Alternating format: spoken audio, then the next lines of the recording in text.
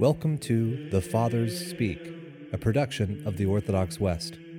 Each day, Father John Fenton reads a selection fitted to the Western liturgical calendar from one of the Fathers of the Church.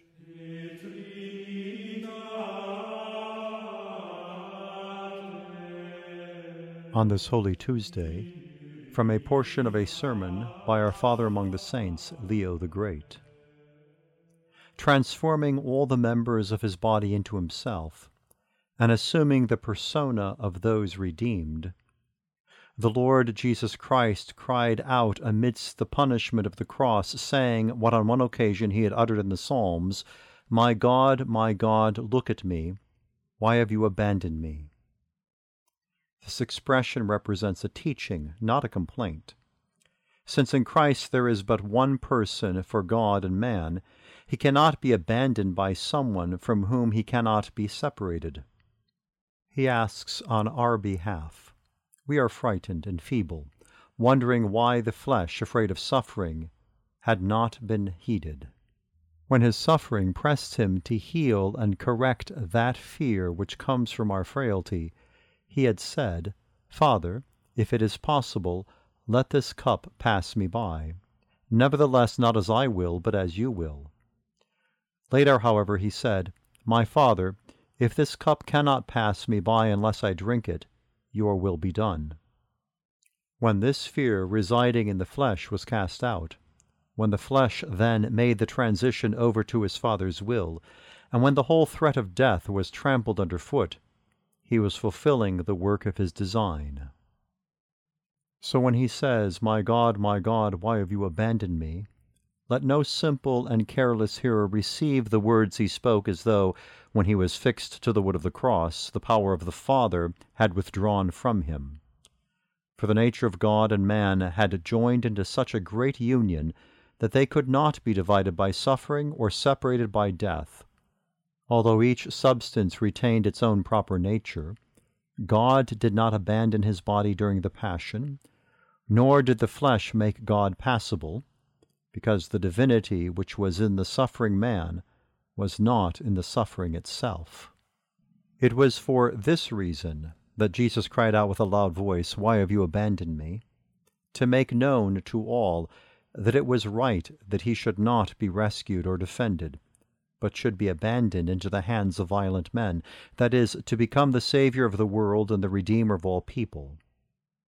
That cry did not come out of misery, but out of mercy, not for lack of help, but from his decision to die. What must we think of this cutting off of life when his soul was given up by his own power and recalled by his own power?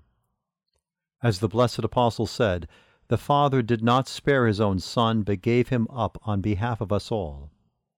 On another occasion he said, because Christ loved the Church and gave himself over for her, to make her holy. It was the will of his Father, as well as his own will, that the Lord should be given over to his passion.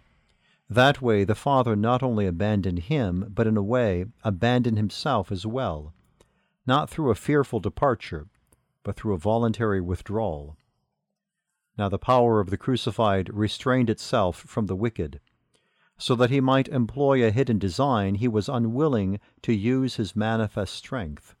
For how could he make sinners whole, if he, who by his passion had come to destroy death and the author of death, would have resisted his persecutors?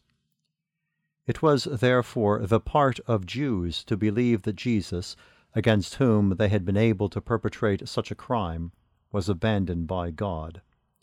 Not recognizing the mystery of his wonderful patience, they said with blasphemous mockery, "He saved others, himself he cannot save. If he is the King of Israel, let him come down from the cross now, and we shall believe him." These taunts of empty scoffing have therefore been ignored. No affronts, no abuses, have moved the mercy of the Lord from the path of his design for restoring those lost and ruined. He was then offered to God as a unique victim for the salvation of the world, and the killing of the true Lamb, foretold through many ages, has brought the children of promise into the liberty of faith. The New Testament was also confirmed, and these children were inscribed by the blood of Christ as heirs of the eternal kingdom. The sovereign pontiff entered the Holy of Holies, and the unspotted priest himself went through the veil of his flesh in an appeal to God. Then, finally, the transition was made openly from the law to the gospel, from the synagogue to the church, from the many sacrifices to the one victim.